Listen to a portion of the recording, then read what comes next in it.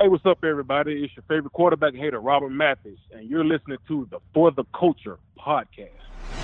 This is the For the Culture podcast. I'm your host, Luke Diamond, back with another All-22 offense. Today we're going to get into the tight end position, a position group led by two-time Pro Bowler Jack Doyle, a position that saw the departure of Eric Ebron this offseason, and the addition of Trey Burton, who won a Super Bowl with Frank Reich back in 2017. So now we add Trey Burton, we lose Eric Ebron, we still have Jack Doyle, Mo Alie-Cox now going into his third year. So it's an interesting position group. Philip Rivers loves tight ends. Frank Reich loves tight ends. We also had two big body wide receivers, two 6'4" wide receivers, and we have a fullback in the mix. So when we cut this roster down from 90 to 55, we currently have 7 tight ends on the roster. In the Frank Reich era, we normally carry 4 tight ends, and I think if you go back to 2018, there was a few weeks where we carried 5 tight ends because the last few years the receiver position's been so banged up. It was not good at all in 2018, and then in 2019 I thought it was improved, but banged up. So I think there's a couple weeks where we carried 5 tight ends, but normally in the Frank Reich era we carry 4 tight ends. This year we have a fullback in the mix, and we also have some bigger, taller, longer wide receivers that could be used in the red zone. So it'll be interesting to see what the Colts do with the tight end position. Right now I feel like we're only going to carry 3 tight ends plus Roosevelt Nix as the fullback. Now, you could consider Nix a running back or a tight end. It doesn't really matter where you put him because when you cut this roster down from 90 to 55, he will be a roster spot. I believe he will be on the roster. I believe we will carry a fullback. It just depends on where you put him. Do you put him as a tight end? Do you put him as a running back? It doesn't really matter. You can put him wherever you want. But I right now do believe we will carry, like I said, in the running back All-22, 4 running backs, which means we're probably only going to carry 3 tight ends, because right now I have 6 wide receivers. We have 3 quarterbacks, so an extra quarterback in Eason is going to also take up a spot, and then the 4 running backs and the 6 receivers. So right there, that's already 13 spots. The tight end, right now I'm putting down 3 tight ends. But we're going to go through the back end guys anyway. I think they're competing for one spot, and that spot might not even be there. But right now, in my opinion, they're competing for that 4th spot. I just don't know if that spot will even be there when we go in to the season in September. So let's get into number 7. And 7 through 4, it was tough to order these guys. It really just depends what the Colts are looking for, if they're looking to add any of these guys to the active 55 going into the first week of September. So let's start off with Ian Bunting. He's 6'7", 256 pounds, an undrafted free agent back in 2019, signed to the Jets practice squad. The Jets released him in October, and the Colts signed him to the practice squad on October 8th. He's been on the Colts practice squad ever since. If you go back to his college career, though, because this is the one thing that's pretty disappointing about Bunting, when you look at a guy who's 6'7", a big frame, 256, you're thinking, okay, this guy's probably a project player. And that's what he is. But if you go back to his college career, 3 years at Michigan, 1 year at Cal, 0 touchdowns in 4 years of college football. Not very encouraging that this guy hasn't caught a touchdown pass since high school 5 years ago. So when you look at him making this roster as a tight end, I think it's very unlikely that he does. Now, if he gets cut and re-signed to the practice squad, I think there's a chance that he stays within the organization on the practice squad. And then I was also thinking, just looking through these guys, maybe you think about re-sign him to the practice squad after you cut him, adding 50 pounds and trying to convert him into a tackle for the future because he's still young. He's only 23 years old. He's 6'7". He's 256. You get him up to 6'7", 300, and you're looking at a project tackle that maybe you could develop into something. So I don't see him making this roster at all as a tight end. He'll have a chance. He'll have a fair opportunity to come in and compete for it. I don't see him making this roster as a tight end, but he could be a practice squad guy. Maybe convert him to the O-line or do something like that with him in the future because he's still young, he's big, and you definitely have a project in Bunting. I just don't see him making the active 55-man roster going into September. Number 6, Farrod Green, 6'3", 245, 22 years old, undrafted this year out of Mississippi State. I definitely don't want to write off an undrafted tight end. You look at Jack Doyle, right now leading this position group, a 2-time Pro Bowler. He was undrafted back in 2013. Green might turn into a Pro Bowl tight end for the Colts in the future. You just never know.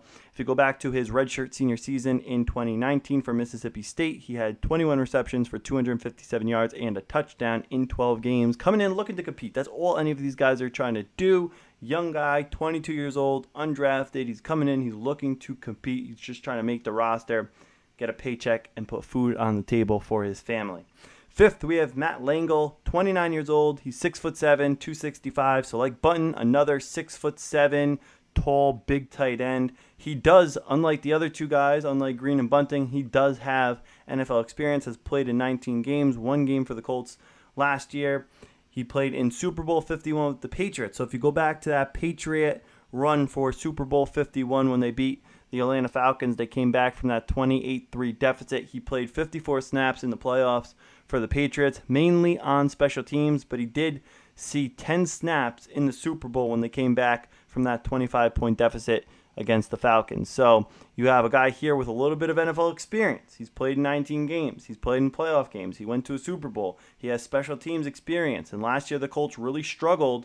Kick block, pump block, protection. They struggled in those areas. You have a guy in Matt Langle who did that for the New England Patriots. So if you could block, if you could do those things on special teams for Bill Belichick, you could do that for anybody. And he did it on a Belichick team that went on to win his 6th Super Bowl. So Matt's a guy who has NFL experience, unlike Bunting and Green. And our number 4 tight end, same thing, Xavier Gramble, 27 years old, so a couple years younger than Matt. He played for the Pittsburgh Steelers the last 4 seasons, played in 47 games, made 7 starts, had 23 receptions for 239 yards and 3 touchdowns. So he has a little bit of starting experience. So as you go down the line here, Bunting undrafted guy, Green undrafted guy, neither guy has any NFL experience. Then Langle has some NFL experience, some playoff experience, and then Xavier has started games in this league. He's made 7 starts over the last 4 years with Ben Roethlisberger in Pittsburgh. So as you go down the line, a little bit more and more experience, and then you look at these 4 guys collectively.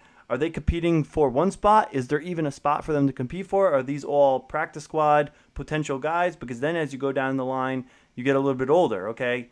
Matt Langle's 29 years old. Xavier Gramble's 27 years old. You're getting a little bit older here towards the back end, towards the guys who I think have a better chance of making the actual roster, but a worse chance of getting re-signed to the practice squad after they get cut. Because there's a good chance the Colts only carry 3 tight ends. And Frank Reich offenses, they love tight ends, but we added 2 6'4" wide receivers in the draft.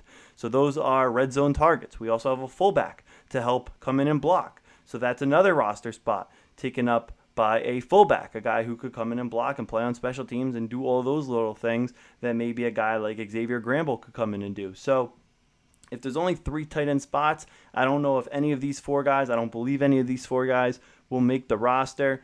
But right now I think they're competing for that 4th spot. I think all 4 guys have a chance at that 4th tight end spot. I just don't know if that 4th tight end spot is going to exist. I don't know if that spot will be open and available. But we also don't know how many guys are even going to be on an NFL roster this year. Because with the COVID-19 virus, I think I said this, with the wide receiver position or the running back position, there's a chance they have 60-man rosters, 65-man rosters. Because if guys are dropping like flies, getting sick, getting COVID throughout the course of the season, you might need extra roster spots or a larger practice squad. I think they already did enhance the practice squad. I think you could carry more practice squad guys this year, or they took rules that were going to be implemented in 2021 and they implemented them a year early. We're going to go with that 55-man roster. So right there, that's 2 extra spots. But we talk about this 55-man roster. The Colts are carrying 3 quarterbacks and the Colts are carrying a fullback. So those 2 spots could be taken up right there by the quarterback in Eason and by the fullback in Roosevelt Nix.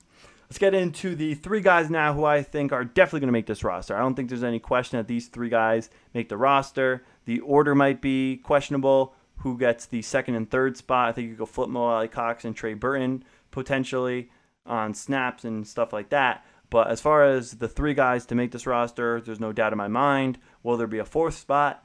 I think that is a debatable point to make when you're looking at this roster and you're trying to break it down to 55.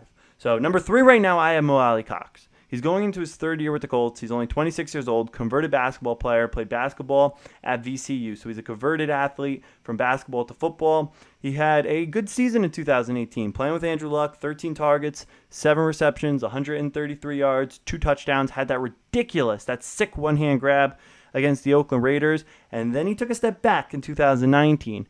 On 11 targets, had 8 receptions for 93 yards, didn't score a touchdown. So the statistics went down. I thought he improved as a blocker and an all-around football player. And, of course, the main variable, the elephant in the room, you're playing with Andrew Luck in 2018, and then you're playing with Jacoby Brissett in 2019. So that's a big difference going from Andrew Luck to Jacoby Brissett. You're going from a top 5 quarterback to a bottom 5 quarterback. That's a big change there from year 1 to year 2 for Mo Alie-Cox.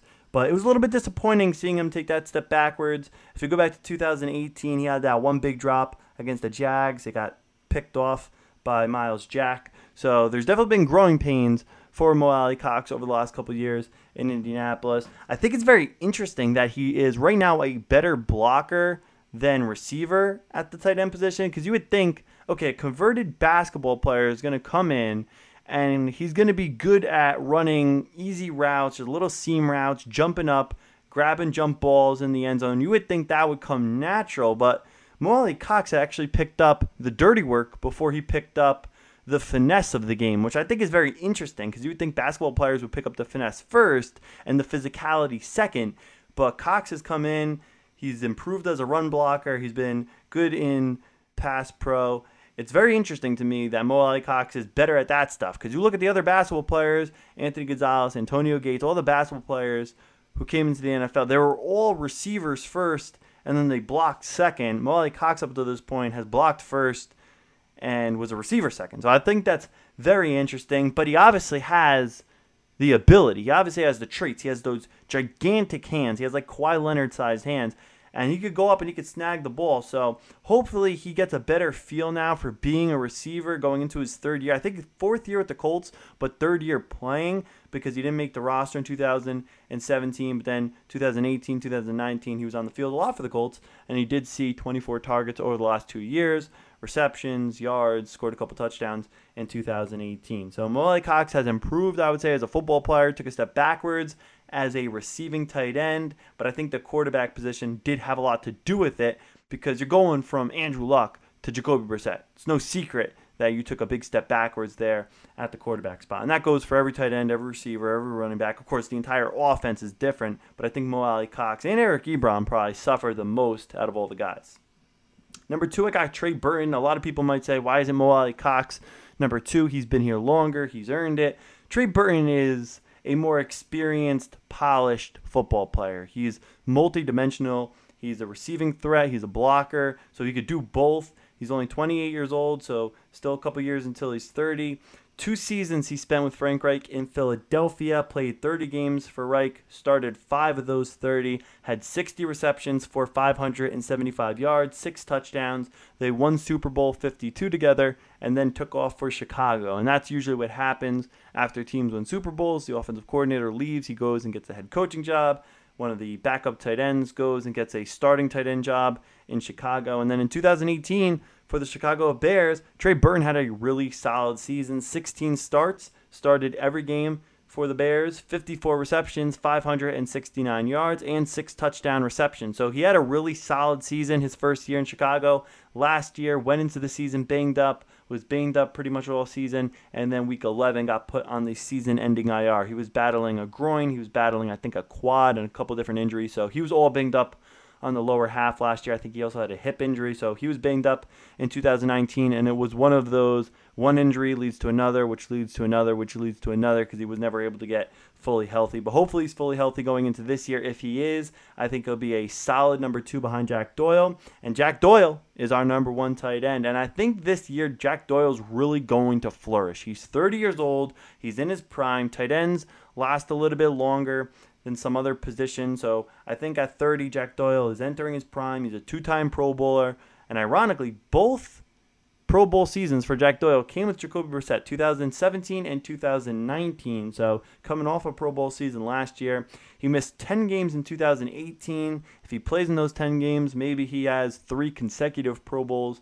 But otherwise, he's been relatively healthy for his entire career in Indianapolis. He played all 16 games last year in 2019, and he's played in 100 out of 112 games dating back to 2013 when he was an undrafted free agent. So he's only missed 12 games in his career. 10 of them came in 2018. Only 2 games missed in 2013 through 17 plus 2019. So Jack Doyle is durable. He's reliable. Great hands. Good blocker. He's a do-it-all player. He never complains. I love guys that don't complain. Jack Doyle never complains. He shows up. He does his job.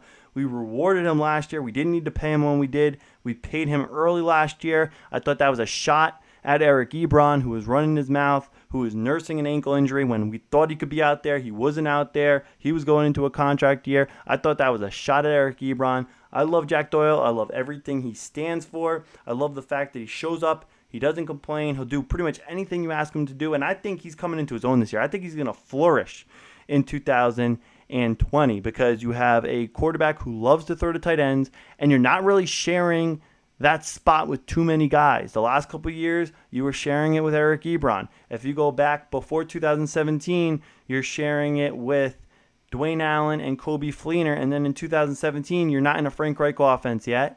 So you still have that Chadinsky offense. You still have Chuck Pagano as your head coach, and you have, I know he's went to 2 Pro Bowls now playing with Jacoby Brissett, but you have Jacoby Brissett in 2017. So now you're going to be the guy at the tight end position. You're going to be the number 1 tight end. There's not going to be a receiving threat that might not be starting, but is going to get more receptions, more targets than you coming off the bench like we had the last couple of years in Eric Ebron. So I think Jack Doyle is going to see a big season. He hasn't been a huge touchdown guy over the last couple of years. I think he's going to have a really solid season. I think he's going to go back to another Pro Bowl. So far in his career, if you want to go through the stats, 243 receptions, 2,176 yards, 18 touchdown receptions. So Jack Doyle has just been really, really solid for the Colts. He could do anything. And I think that this year in 2020, we're going to be much less transparent as an offense. Because last year, you had Mack and Doyle in the game. It was going to be a run. You had Hines and Ebron in the game, you knew it was going to be a pass. So 3rd and 2, there was no secret depending on the personnel. If we had Mack in the game, it was going to be a run. If we had Doyle in the game, it was going to be a run. If we had Ebron and Hines in the game, it was going to be a pass. We were so one-dimensional with position groups. This year, I think it's going to be a lot different because Jack Doyle was in the game on running downs, but Jack Doyle is a damn good receiving threat as a tight end. He has 20 times, 1,000 times better hands than Eric Ebron. Marlon Mack can catch the ball out of the backfield. He is dangerous in the open field with the ball in his hand. So I think this year we're going to be a much more dynamic, a much less transparent, less telegraphic offense, and I'm excited for that. We have new additions. We have big body wide receivers that are going to be red zone threats. We have Jack Doyle, I think, really now kind of taking over as the number 1 tight end where he's not going to have to share that role. And then, of course, Trey Burton, same thing. Trey Burton, he's a multi-dimensional tight end. He could do multiple things. He could block. He could catch. You don't have to worry about him going in the game and everybody saying, okay, we know it's a pass. Okay, we know it's a run. So we're going to be, I think, much less transparent in 2020, which I'm really, really excited about. And you look at this roster, from the quarterback position, I think we upgraded the quarterback position. I think we upgraded the running back position. I think we upgraded the wide receiver position. And I think you can make the argument. I know we lost a Pro Bowler in Eric Ebron, but I think you can make the argument we upgraded the tight end position because we lose one of the very few, if not the only locker room cancer on this roster. This roster from top to bottom, offense, defense, special teams, quarterback, running back, linebacker, D-line, O-line. I mean, we have so many leaders, so many college captains, so many NFL captains, so many pros. We have very few me guys. We have very few self-centered players that only care about themselves. Eric Ebron was one of those guys. Maybe the only guy like that on this roster. So it's addition by subtraction, getting rid of that. You're also getting rid of all those drops. You think about that Oakland game last year. Couldn't catch the ball in the first half. Had 3 drops. He dropped more passes in the first half of that game than I think Jack Doyle and Dallas Clark dropped together combined in their entire careers. 3 drops in the first half was absolutely ridiculous. But then at the end of the game, he catches like a 60-yard touchdown pass that meant absolutely nothing because the game was over to pad the stats. So I don't think we're going to miss Eric Ebron. I think Trey Burton is a guy who's coming in. 16 starts for Chicago in 2018, so you're getting an experienced backup to Jack Doyle, and you're getting a Jack Doyle type of player. So now you're going to have 2 tight ends who are both able to give defenses multiple looks. Both guys could run block. Both guys could pass block. Both guys can run routes and catch the ball, and they both have good hands. They both are comfortable in the Frank Reich offense. I'm really excited about this roster from top to bottom, and I love going through this All-22. I love listening to Jason go through the defense. I love going through the offense because you look down this roster and just the amount of guys that are young. You talk about Jack Doyle and T.Y. Hilton as 2 of the older players on this roster. They're only 30 years old, which is older, but it's really not that old.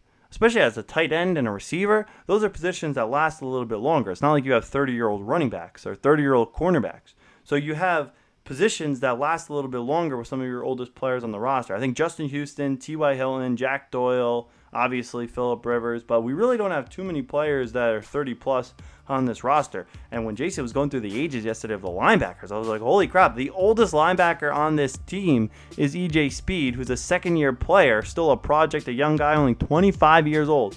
This team is loaded with 26 and under talent. Just loaded with talent. Guys, Jason will be back tomorrow with the All-22 defense, going over the cornerback position, which should be a lot of fun, right here on the For the Culture podcast.